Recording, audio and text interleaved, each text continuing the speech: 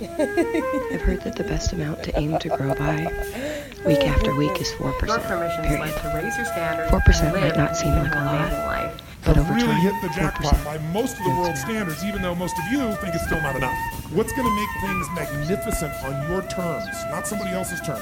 But if you're on an awakening journey and you have recognized that those are there, you have taken the most crucial step to get out of that, which is to become aware that it's actually happening. This is your last chance. You take the red pill, you stay in Wonderland, and I show you how deep the rabbit hole goes. And welcome to the Joygasmic Life podcast. If you're new here, welcome. I'm so glad that you found your way here and you're in for a treat, because here we are sharing the top tips, hacks, and tools that our community of conscious women mothers have found to really work to make a difference in how they parent and how they can keep their calm and cool even when their kids are driving them crazy. Each week, I interview guests who are bulletproof moms, badass women running their own businesses on the leading edge of consciousness, who are here to support people in getting the skills, knowledge, and tools they need to put into practice what it is to walk their talk and be conscious spiritual women in the world. Our topics range from optimal nutrition to mindset hacks to tantra and everything in between. If there's a topic or an expert you'd like to see interviewed, drop me a line on my Facebook page, and I'm happy to see if we can arrange that. Remember, if you love the podcast, there's so much more on our website, bulletproofmoms.com, and we would so appreciate that you subscribe, share our podcast with your friends, and give us a 5-star rating on iTunes or wherever you're viewing this, as it helps us reach more people. Remember, if we talk too slow, you can always speed us up. I know I love to do that, and without further ado, here is our next guest.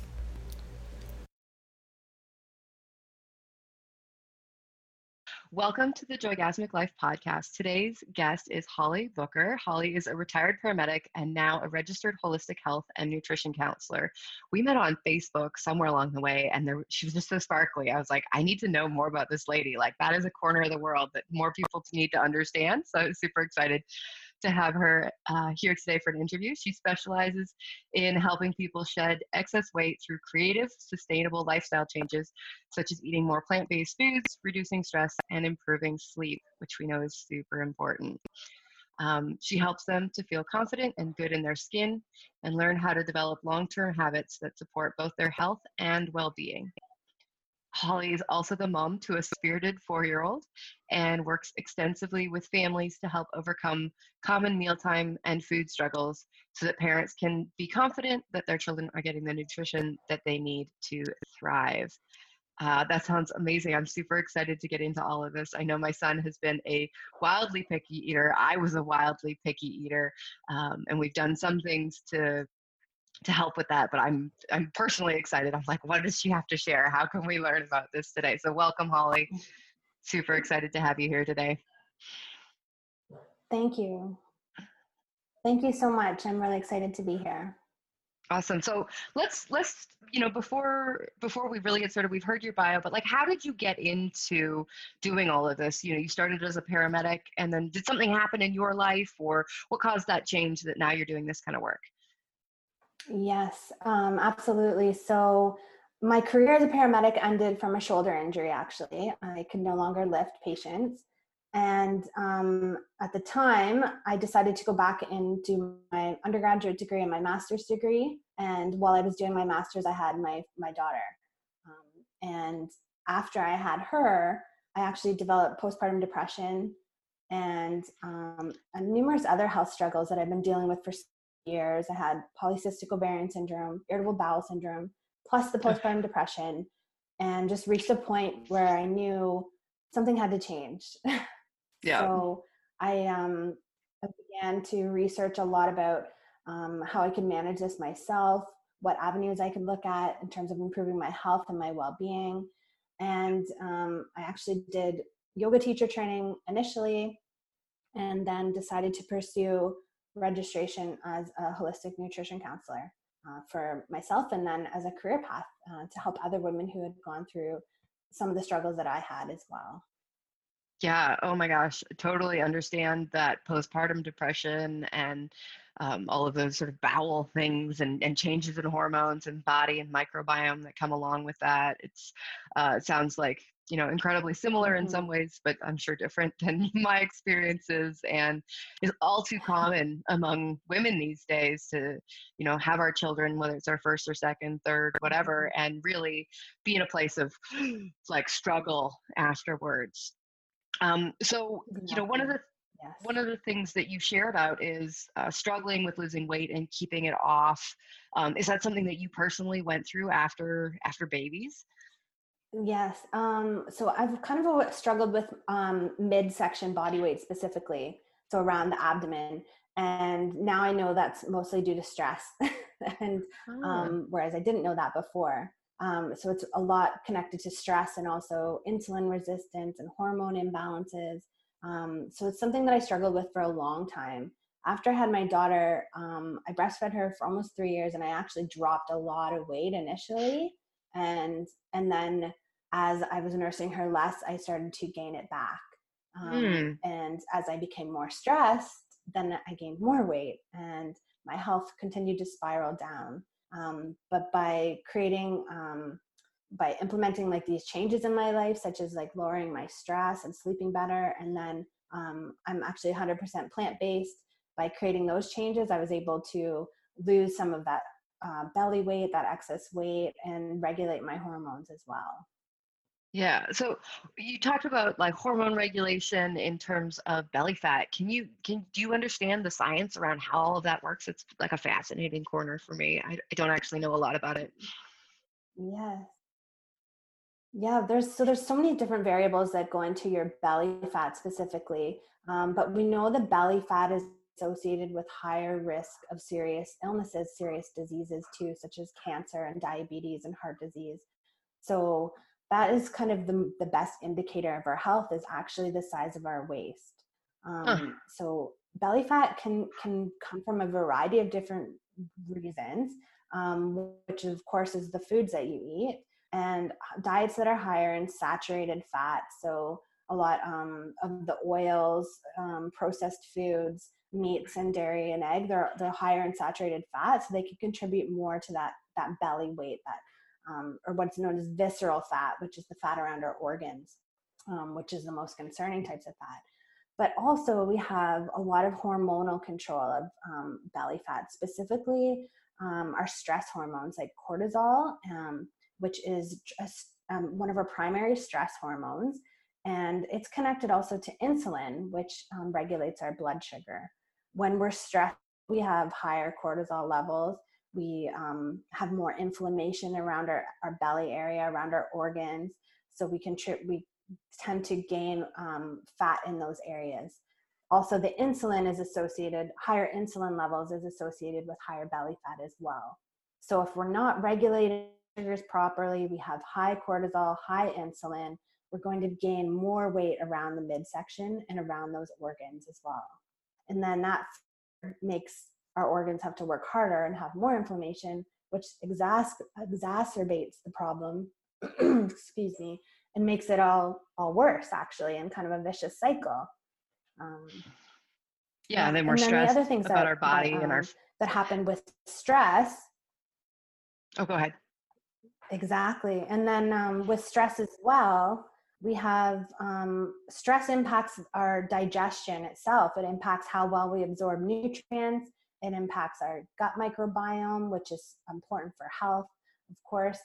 And then it impacts our metabolism as well. So how much fat or how many calories we burn just by doing nothing is influenced by stress or by insulin, by cortisol. They're all connected in this like meshwork, or they weave together and create all this different influence on where we hold on to fat specifically, and how easily we lose it as well.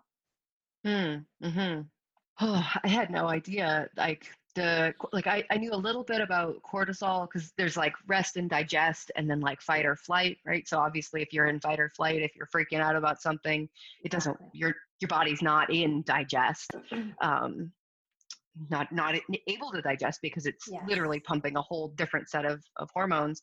Can you, I know that mealtime with kids can be super stressful, getting everybody to sit at the table or feeling guilty about people not sitting at the table or eating in front of TVs that have got crazy scary news on, whether it's like now in March 2020 or whether it's like anytime the news can be a sort of a scary place. What are some of your tips for creating more peaceful meal times with kids or just for yourself, like calming the body so that we're in that rest or digest space? Yes, that's such a great point. Like you mentioned, when we're in fight or flight, our bodies cannot function as they're supposed to. If you think about like to our ancient ancestors, we needed to be prepared to run away from a threat. But now we have so much stress that we're constantly in that state of being ready to jump and run away at any second. So in that state, we're not repairing, we're not digesting, we're not using those nutrients that we're eating properly. So the best tip I have is actually to reduce pressure around meals in general by making them a family affair. What's especially important is that we are modeling the behavior that we want to see in our children. So if we are eating and stressed and watching TV and not chewing our foods, then they're watching that and they're thinking that this is the normal way to eat meals. Versus if we can actually make these an important time to reconnect with each other, to focus in on being present in a state, especially right now where there's so much uncertainty. But if we can take those meal times to create a sense of ease, a sense of presence, and just being mindful about what we're eating, what we're saying, what we're doing, even if it's only that short little time in the day where we can connect to each other, it's so important. Even when we're not in this state that we're in now, March 2020, and just in general, our lives are so busy, and that mealtime can be so important to reconnect as a family, just to sit down, talk about the day, have conversations. And this is especially important for little ones, like babies and toddlers, because they learn from us. And if you're not showing them how to properly sit and eat and enjoy and converse and be polite, like they're not learning that from anywhere else. So it's such an important time to create that connection with your family.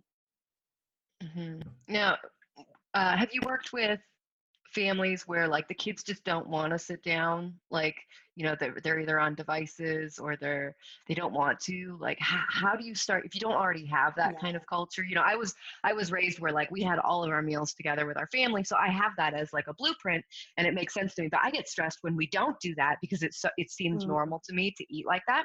So but I have a friend, for example, who's like getting her kids to sit down at the table and eat was like seemed impossible. Definitely it seemed impossible to her. And for me, it was like, wow, it's going to be a big hurdle to like make that happen, to like actually get them to come and sit, stay, enjoy. Like, what are your tips around actually having that happen? I grew up in a home where we didn't sit as a family and eat. So when I had my daughter, I made sure that was something I really wanted to try to do. But what I recommend to people is to set clear boundaries. So it's not in like a mean way or anything, but it's just that this is our meal time. We want to enjoy it together. And if you get down from the table, then that shows me that you're done. Not in like a mean way, especially to little children, but it's just setting those clear boundaries and expectations that what we expect at mealtime. And if you don't want to be a part of that, then you're welcome to leave, but you're done then. And that may take a few times to really get children used to that, but we have to also treat them as the humans they are and explain what's going on and why we're doing these changes. Maybe it's going to be a little bit difficult at first, and explain why it's so important. Especially it could be you could be saying it's important for mommy right now or daddy that we have this time together and it's fun and I love spending this time with you. Another way is to get kids involved in the process. So whether that's from simply growing like a little herb garden or meal planning or grocery shopping, not currently, for like with my daughter, we have little nylon knives, which are safe for children, so that she can cut up her vegetables and she can cut up her fruit and participate in the preparing of meals. Because when kids especially get involved in the process, they feel a lot of pride and they are more inclined to eat foods that they don't usually eat, and just to really be proud of what they've done. Awesome. Awesome. Yeah, totally. I've seen my son, he's now 9, learn how to make like bean and cheese quesadillas, and he's so proud of it. Like yesterday I made my dinner, which is a little bit, had more stuff in it, and he made the simple version. And I was just like, wow, like he made exactly as much as he thought he was going to eat. And he did the whole thing from start to finish. And it was just like, oh, this is working, you know? So what are, you know, there's this whole idea of like mealtime seeming like a nightmare. What are some of the things that you see people struggle with the most? I think the biggest thing that I see people struggle with, especially my clients, is that they feel like their kids are picky, and that's just this huge like battle around meal times and like pressure to prepare foods that the kids like. And what I say to parents is to completely take the pressure off. It's our job as parents to provide healthy foods, but it's the child's job to decide how much they eat and what they eat. And recognize this, the sooner, like, it just takes all that pressure off. And if you think about it this way, like if your child perceives or sees you trying to convince them to eat something and bribing or coercing them, they're thinking, this must be really bad if they're trying so hard to get me to do this. So they're going to resist it. Whereas if it's not a big deal, they're much more likely to experiment, try things, and not feel that pressure. Some ways to reduce this pressure are to, whenever you have something new for a child, like you're trying a new recipe, is to make 1 or 2 side dishes that you know they will like and they will enjoy. In my family and in the families I work with, I suggest that they have a try it rule where we always try a food, but if we don't like it, we don't have to eat it. So this way, there's no pressure around it. You know your child's going to eat. They're going to have something nutritious. But if they don't eat that new food, then there's no pressure around it. It can take up to 20 exposures to a food before a child will like it. So that's completely normal. 20. I had heard 7. Yeah, so just keep trying. Yeah. No, it's up to 20.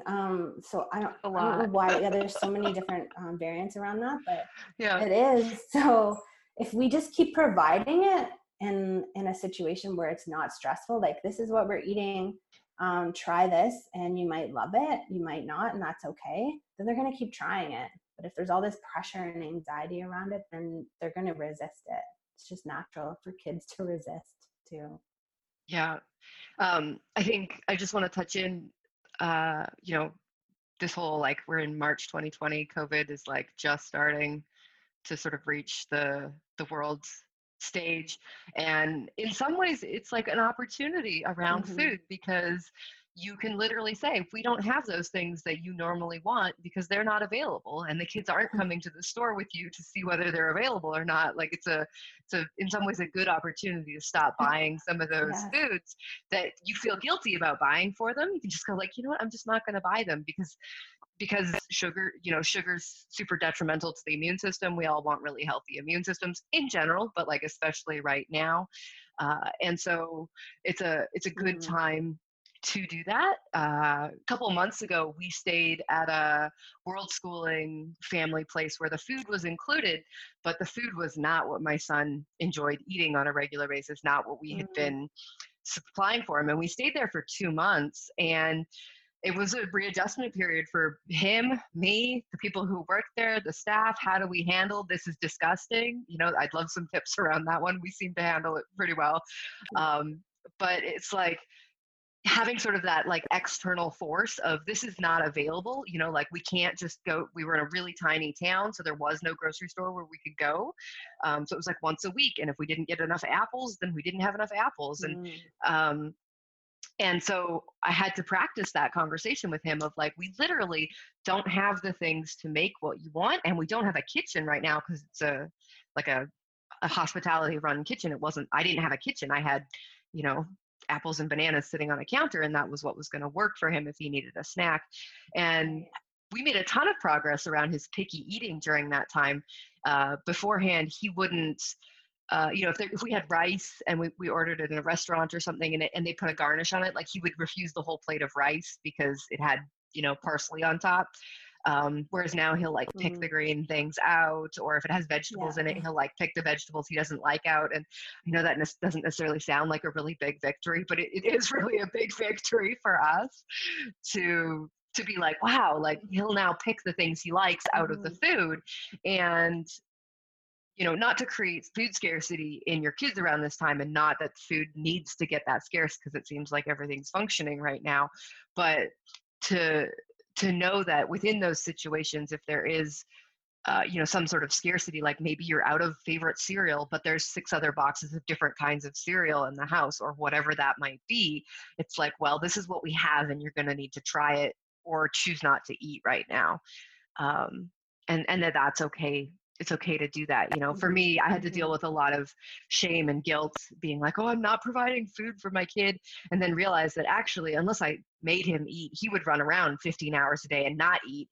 And based around what I know about intermittent fasting, it's like, oh, his body like can continue to function for many, many hours at a time without food. In fact, maybe it's healthier for him in some ways. So, all of that gave me a lot more peace of mind around that experience, and then our current experience as well.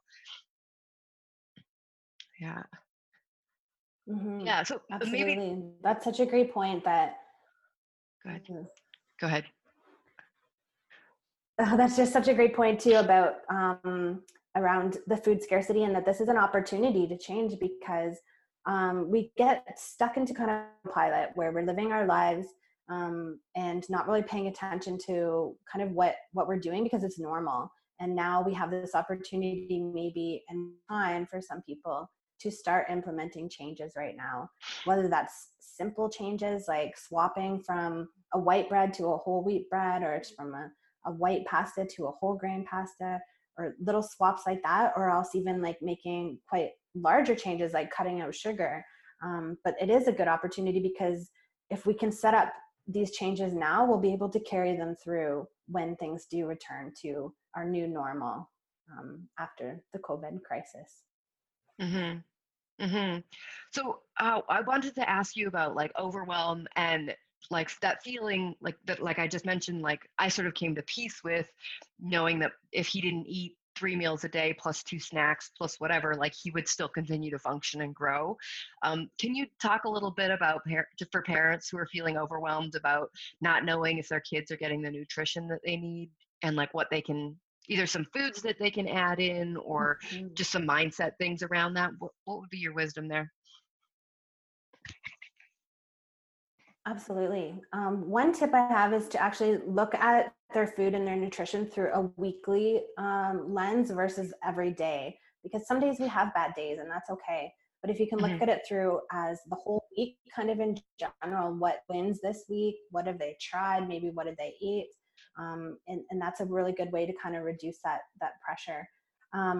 Another way is to, again, as I mentioned, like our division of responsibility, that we are responsible for providing the foods and they are responsible for choosing what they eat and how much, because they do have an inherent sense of knowing when they're full, when they're not full, what they need to eat, unless there's, of course, like any feeding issues that we need to be mindful of, or sensory issues. For the most part, kids, they know how much to eat and when to stop, and they listen to their bodily signals. It's more a problem in adults, where we have been ingrained throughout so many years to really think that we need to finish our plate or eat because we don't want to create waste. So we're actually the ones that really struggle the most with overeating and feeling like we need to eat when we don't need to. Other ways, though, there's a bunch of different ways that you can kind of boost your child's nutrition, and anyone can do these things, and they can really help to alleviate some of that stress.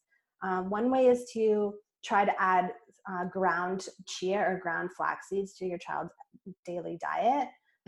These are a great source of essential omega-3 fatty acids, also a source of fiber, and kids need a lot of fat for brain development, for their immune system. So you can add those to anywhere, like to oatmeal, to toast, to pasta, replace eggs and baking with them, anywhere. Other things you can do are make really delicious, healthy smoothies and pack full of, like you can use vegetables that have like no taste, like bok choy or cucumber, spinach. You can pack them full of berries and nuts and seeds.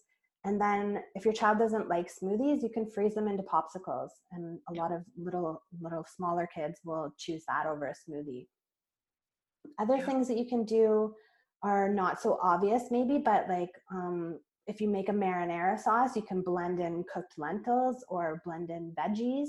And then also leave some whole, again, so that you're exposing that your kid to those new foods. But you can really sneak in a lot of nutrition.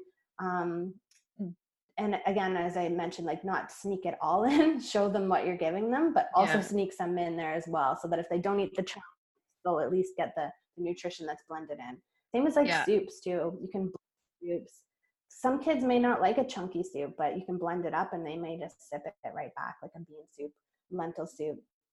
And a few other ways are like having regular snack times, and make sure your snack time or your snacks are nice, healthy snacks. You can do things like fruit is a great snack for children, raw nuts and seeds if they're age appropriate, energy balls, that kind of thing. Homemade muffins that are sugar-free that use bananas or applesauce to sweeten them. There's just so many ways if we take the time to kind of do these simple things, they can really add that nutrition to our child's diet. Even if they're not always eating the best, at least you know they're getting some really good nutrition in there. Yeah, for sure. I loved what you said about the like putting chia or veggies or lentils into a sauce. I can imagine kids being like, oh, I don't want to eat these like vegetable chunks in the sauce, but I'll eat the pasta with the sauce on it. And you're like, ha ha ha ha, like it still has vegetables, you know, and you can sort of not gloat about it at the table, obviously, but you know, feel like warm and happy in yourself and just be like, okay, you know, like that was our decoy. You can see it. My mind still thinks a lot of it in terms of trickery, but when you say it doesn't come out with so much trickery in it. But I know that one of our favorites is like pancakes used to be a really favorite of ours, and now we're doing like banana oat chia pancakes, which don't really look like normal pancakes at all, but have some characteristics in common with them, you know. And I threw a whole bunch of other nuts and seeds in there, and then moringa as well. And all of a sudden we've got like green pancakes that are super highly nutritious. And my son's like, oh, these are great, I want more pancakes. I'm like, awesome. Feel so happy right now. Exactly. Yeah, that's a great idea. Yeah, and choosing finding foods that they love to eat. You know, if there is something that they enjoy that is on that healthful spectrum, like offering as much of that as they're happy to eat. I think that seems like a good idea too. Yeah. Can we touch base? And I think too that like there's a. Go ahead. I just have another question after. Go ahead. I think it's also really valuable to remember that kids may not like certain foods certain ways, but if you try different ways, such as like some kids may not like cooked vegetables, but they'll like them raw. My daughter is 4. She loves cooked broccoli, but won't eat it raw. But she loves raw cauliflower and won't eat it cooked. Other things to note too are like, some kids may prefer to have their vegetables with a dip, like a fun dip made out of hummus or a bean dip, or their fruit with like a yogurt dip. And sometimes kids like food that's deconstructed. So instead of having like a curry that's everything's mixed together, they may want it separate, whereas some children like it all mixed together. It's just all about experimenting, getting creative, and not giving up. Just keep trying, I think. Yeah. I think that's super important. It's like, don't give up, because you're going to have to keep feeding them for the next, you know, decade or so. So you might as well keep trying and like get that mindset of like, well, I'll just try this. Oh, I'll just try this. And those no's. Do you have any tips for, you know, handling those I know 2-year-olds, 3-year-olds, 4-year-olds especially can be really rude in their, no, I don't like that. It's icky. Like, do you have suggestions around Mhm. boundaries or rules around that kind of feedback? I think it's really important to start at an early age, if possible, just with encouraging conversation around foods. So if your child says they don't like it, we can say, "I'd rather you I'd rather you say that maybe it's not my favorite right now," or something like that. "I just don't like it right now," because that Mhm. encourages kids to think one day they will like it, which, Ah, as we know, does happen. yeah. But also, if we can talk about food with them in terms of what they don't like about it. Is it the feel in their mouth? Is it the flavor? Is it how it tastes? Is Hmm. it the temperature? Because sometimes kids will not quite understand why they don't like something. They'll just know they don't like it, but that can be helpful Ah, for us later when we're reintroducing these foods. I think it's mostly just important to really set those good boundaries and talk about um, even saying, like, I worked really hard on this, and when you tell me that it's disgusting or yucky, that it hurts my feelings. And if you don't like it, that's okay, but maybe be a little, you can talk about it a little kinder or yeah. something like that. Yeah, for sure. And I think sharing how it makes you feel instead of being in like a blaming space, like it's not okay for you to say that versus like it's not okay for you to say it's disgusting versus saying it really hurts my Hmm. feelings when you do that because I worked on it and I would really appreciate Hmm. if you did this, which is just like sort of basic nonviolent communication, but new for a lot of people also because that wasn't what they were raised with. For sure. Yeah. Absolutely. Yeah. Great. Can we touch base really quickly? You mentioned like food sensitivities or sensorial issues. So there is a percentage of the audience of this show that have kids who are on the autism spectrum or the who have special needs. How would you suggest their parents handle those? Absolutely. So my daughter actually does have sensory processing dysfunction.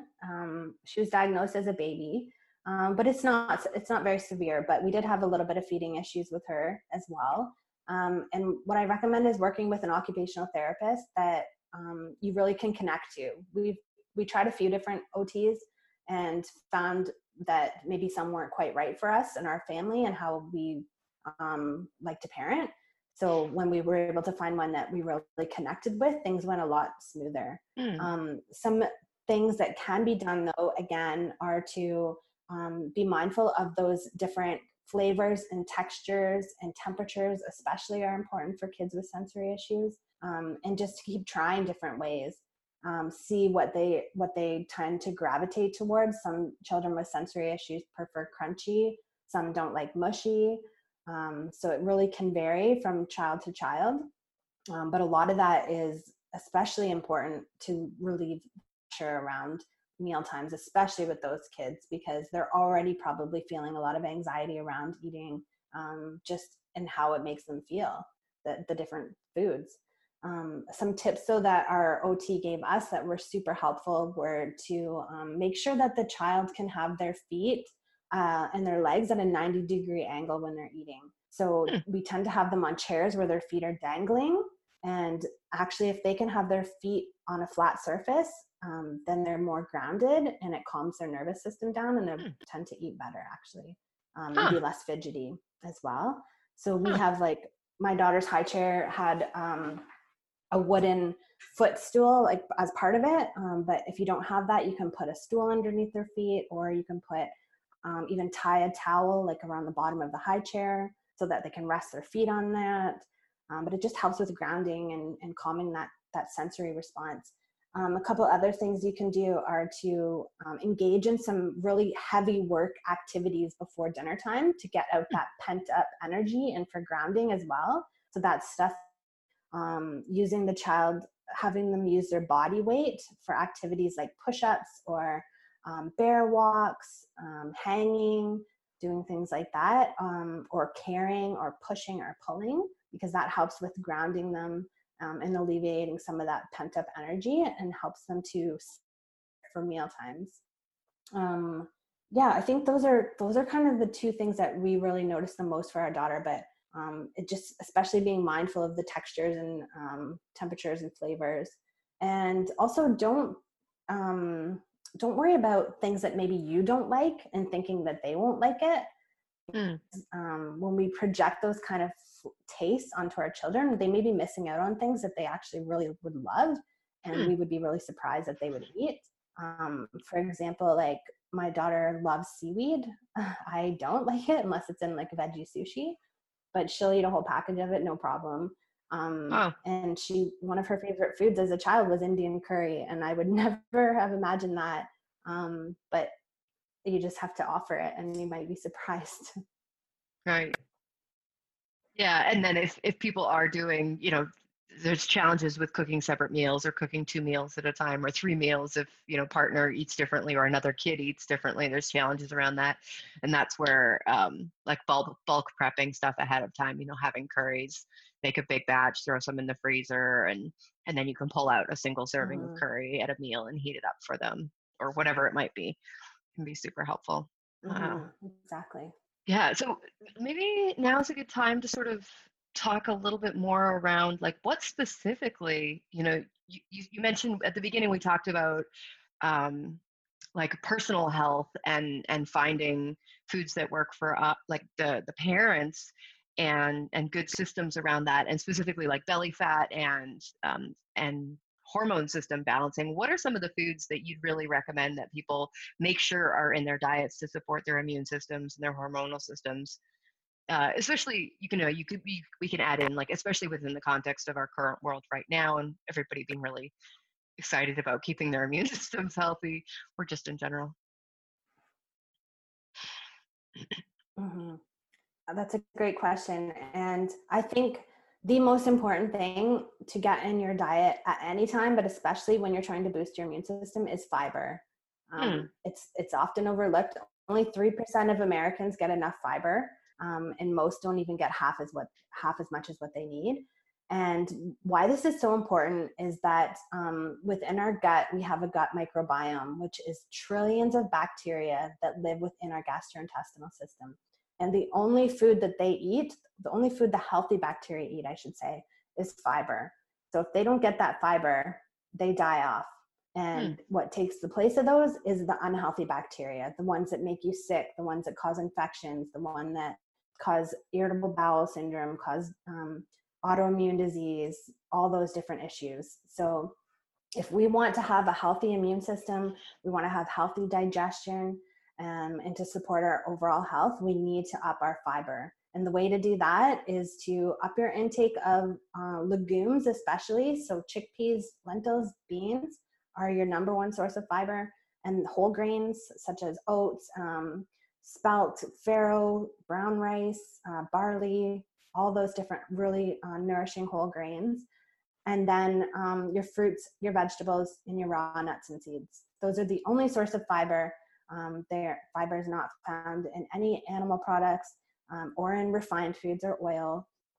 So we absolutely need to up our intake of fiber to feed those healthy gut bacteria the nutrition they need to thrive, but also to help our immune system and our gut to heal. Because if we don't have a healthy gut, even though we're eating healthy foods, we can't absorb those nutrients that we need for our immune system, for our hormones, for our health. So it's more important than ever to have that really healthy gut to absorb those nutrients and to have that healthy immune system. Our gut health specifically and our gut microbiome influences our immunity by up to 75%. So right away, you can see if you don't have a healthy gut, your risk for contracting infections or illness is so much higher. So yeah, basically I recommend to everyone to just up their intake of fiber, but also there's specific foods that can be helpful right now, foods that are high in vitamin C, like bell peppers and citrus, broccoli, cauliflower, greens. Those are all going to be packed full of like really healthy vitamins that we need right now.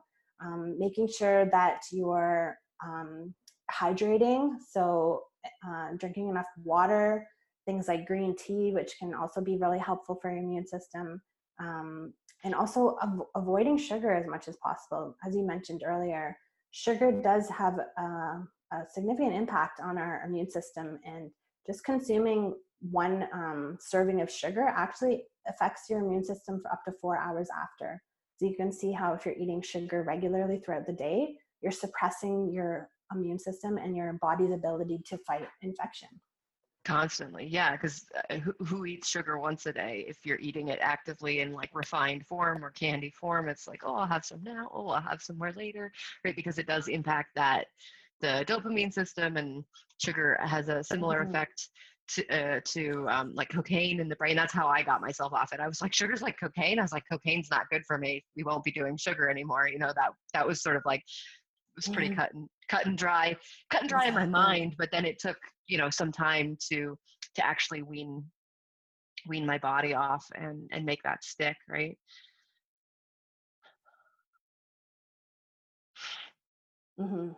Yes, completely. It's super addictive. Yeah, and I didn't realize, but I think I would like to think that within our current sort of world health context and how important having a healthy immune system is, that information that sugar shuts down your immune system for 4 hours because it's busy processing the sugar and dealing with that, is like, wake up, like wake up. You've got to stop doing this now, I'm sure you work with people who have challenges with stopping. What are some of the things you've seen that are helpful in helping people stop? Like just be like, okay, no more sugar in my body.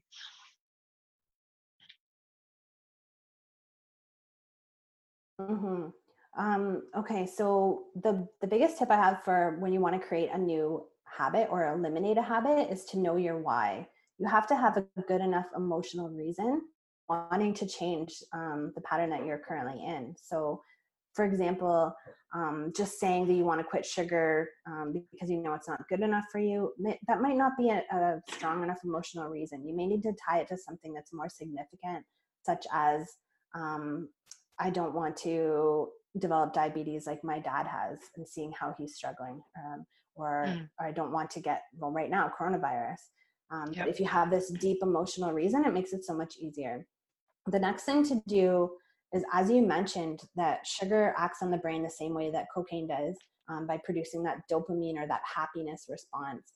So when we have food cravings or comfort eat or stress eat, we have to understand what the emotional reason is for why we do it, like what the trigger is, and then what the reward is that we're getting. So what we need to do is replace that habit with something that gives us the same reward.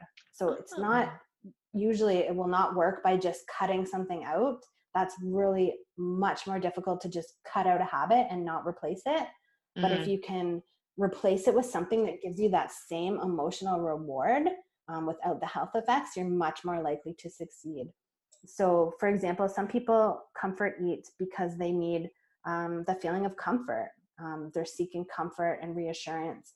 So they can brainstorm ideas of what else they can do that would give them that same feeling.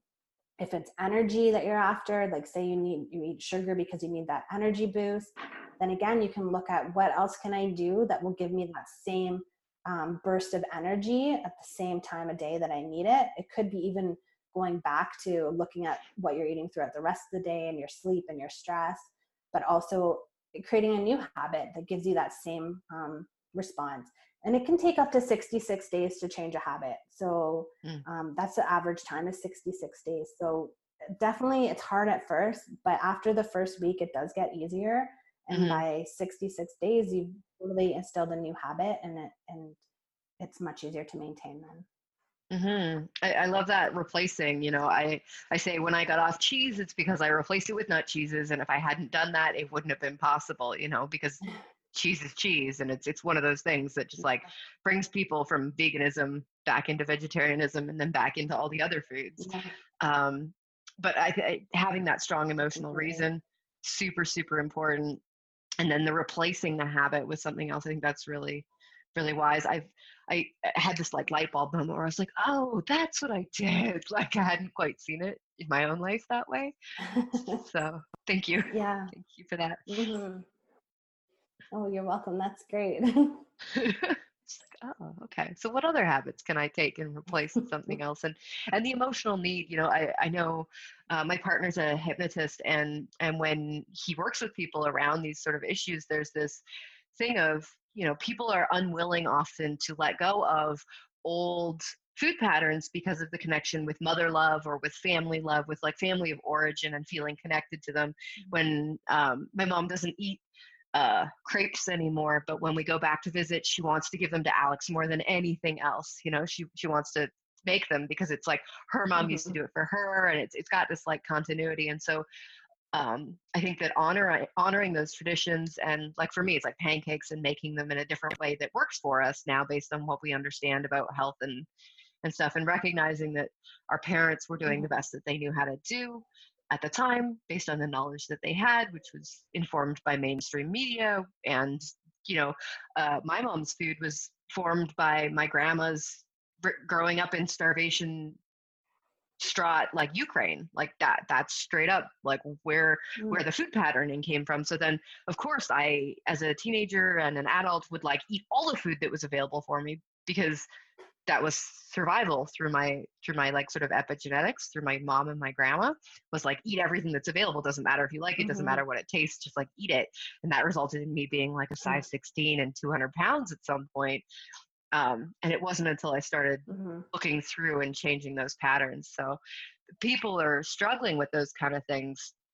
Like it really does take mental inquiry. It takes discipline. It takes support, you know, knowing what you need to put into your body and having support around that. But it's really a worthwhile journey, because then you have the energy you need to do the things. You are still alive and healthful, and your immune system's functioning.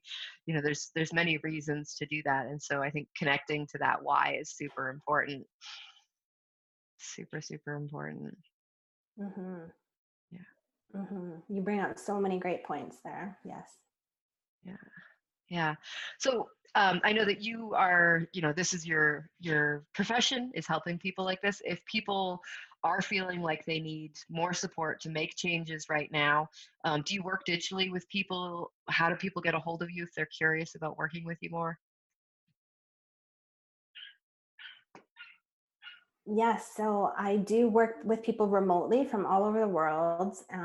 So that has not changed since all of this has been going on. But they can reach out to me through my website is hollybooker.com, or else even send me an email at holly@hollybooker.com. I'm also on Facebook at Holly Booker Holistic Health, Yoga, and Nutrition, and Instagram at Holly Booker Nutrition. Great. All over social media. Great. So I'll make sure all of those get into the show notes, and so people can find them there. And that's really beautiful. Is there anything else that you wanted to share to sort of as a last thing with the audience before we head out?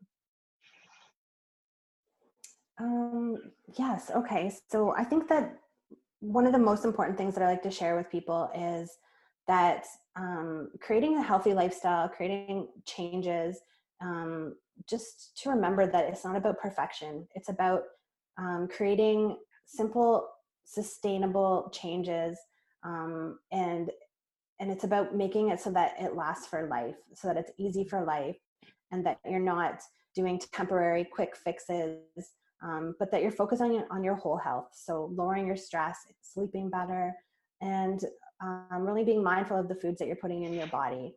And if we can focus on that even 80% of the time, then maybe that 20% of the time when we're not doing so great, it's not such a big deal. Rather than trying to be 100% perfect and feeling like you failed, which does not help anybody. Just more focusing on compassion for yourself, and that it's about creating a lifestyle. Yeah, creating a lifestyle that works for you, right? That works for you in the short term, as in it's meeting that need for comfort or whatever that is in the moment that you were seeking food for, as well as working in the long term in terms of keeping you alive and healthful to a ripe old age, right? Yeah, and your kids as well. Absolutely, yes. Super beautiful. Well, I'm super, super grateful to have this time with you today, Holly. I really appreciate your wisdom and some of the insights that I personally gained during this time, and I hope it will be really impactful for others who get a chance to listen. Thank you so much for having me on the program. I was really excited to be here with you and help to contribute to the wonderful message that you're sharing. So thank you. Wonderful. Thank you. Okay. Let's talk. Bye. Remember, if you love the podcast, there's so much more on our website, bulletproofmoms.com, and we would so appreciate that you subscribe, share our podcast with your friends, and give us a 5-star rating on iTunes or wherever you're viewing this, as it helps us reach more people. Even if I've tried to do this in the past and it's been unsuccessful or I've given up and I felt like I could never change, I can completely change. Follow your breath and you contract those intrinsic muscles. As you follow your breath and you bring that breath all the way up to that pineal gland and you hold your breath. One of the most valuable concepts that I personally learned is that in order to reach the level of success, self-confidence, and prosperity that you want, you have to brainwash yourself. Yes, brainwash yourself. See, either way it goes, you're going to be brainwashed. But the question is, who's doing the brainwashing? Hey guys, thank you so much for being on that journey with me. It's been a work of love to create such a journey, and I invite you to come and be part of the tribe, come be part of the experience, and get your full access pass so that you can see all of the things that are being created, experience all of the things that are being created. This is literally just a demo and just a toe in the ice of what is available in terms of audio and content that is highly programmable into your subconscious in your highest possibility. And so I thoroughly encourage you, if you are into personal development, if you watch this thing all the way to the end, there's clearly something here for you, and I want to have you as part of the tribe. So I love you. Have a beautiful, beautiful, beautiful day, and I'll see you on the other side in the tribe. Sugar addiction and addiction in general, and she filled me with this beautiful knowledge and power that I always knew was inside me, but just needed, I think, a little bit of coaxing to come out.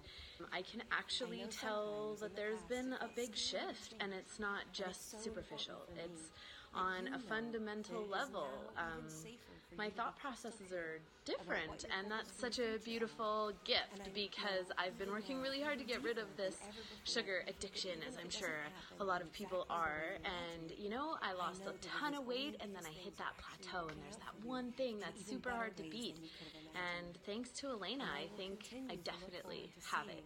This time I'll beat the addiction to sugar. I'm on a big mission to end family trauma in this generation, and so I'm working with conscious moms to create a powerful change where we can become bulletproof, where we have no triggers, where our children cannot touch us no matter what they throw at us, so that we can be the kind of moms that we needed and the kind of moms that we want to be for this new generation, so that we can end rape, we can end trauma, we can end neglect, we can end sexual shame, we can end consumerism, we can end screen addiction, we can end all of these things by how we choose to parent and how we show up in the world.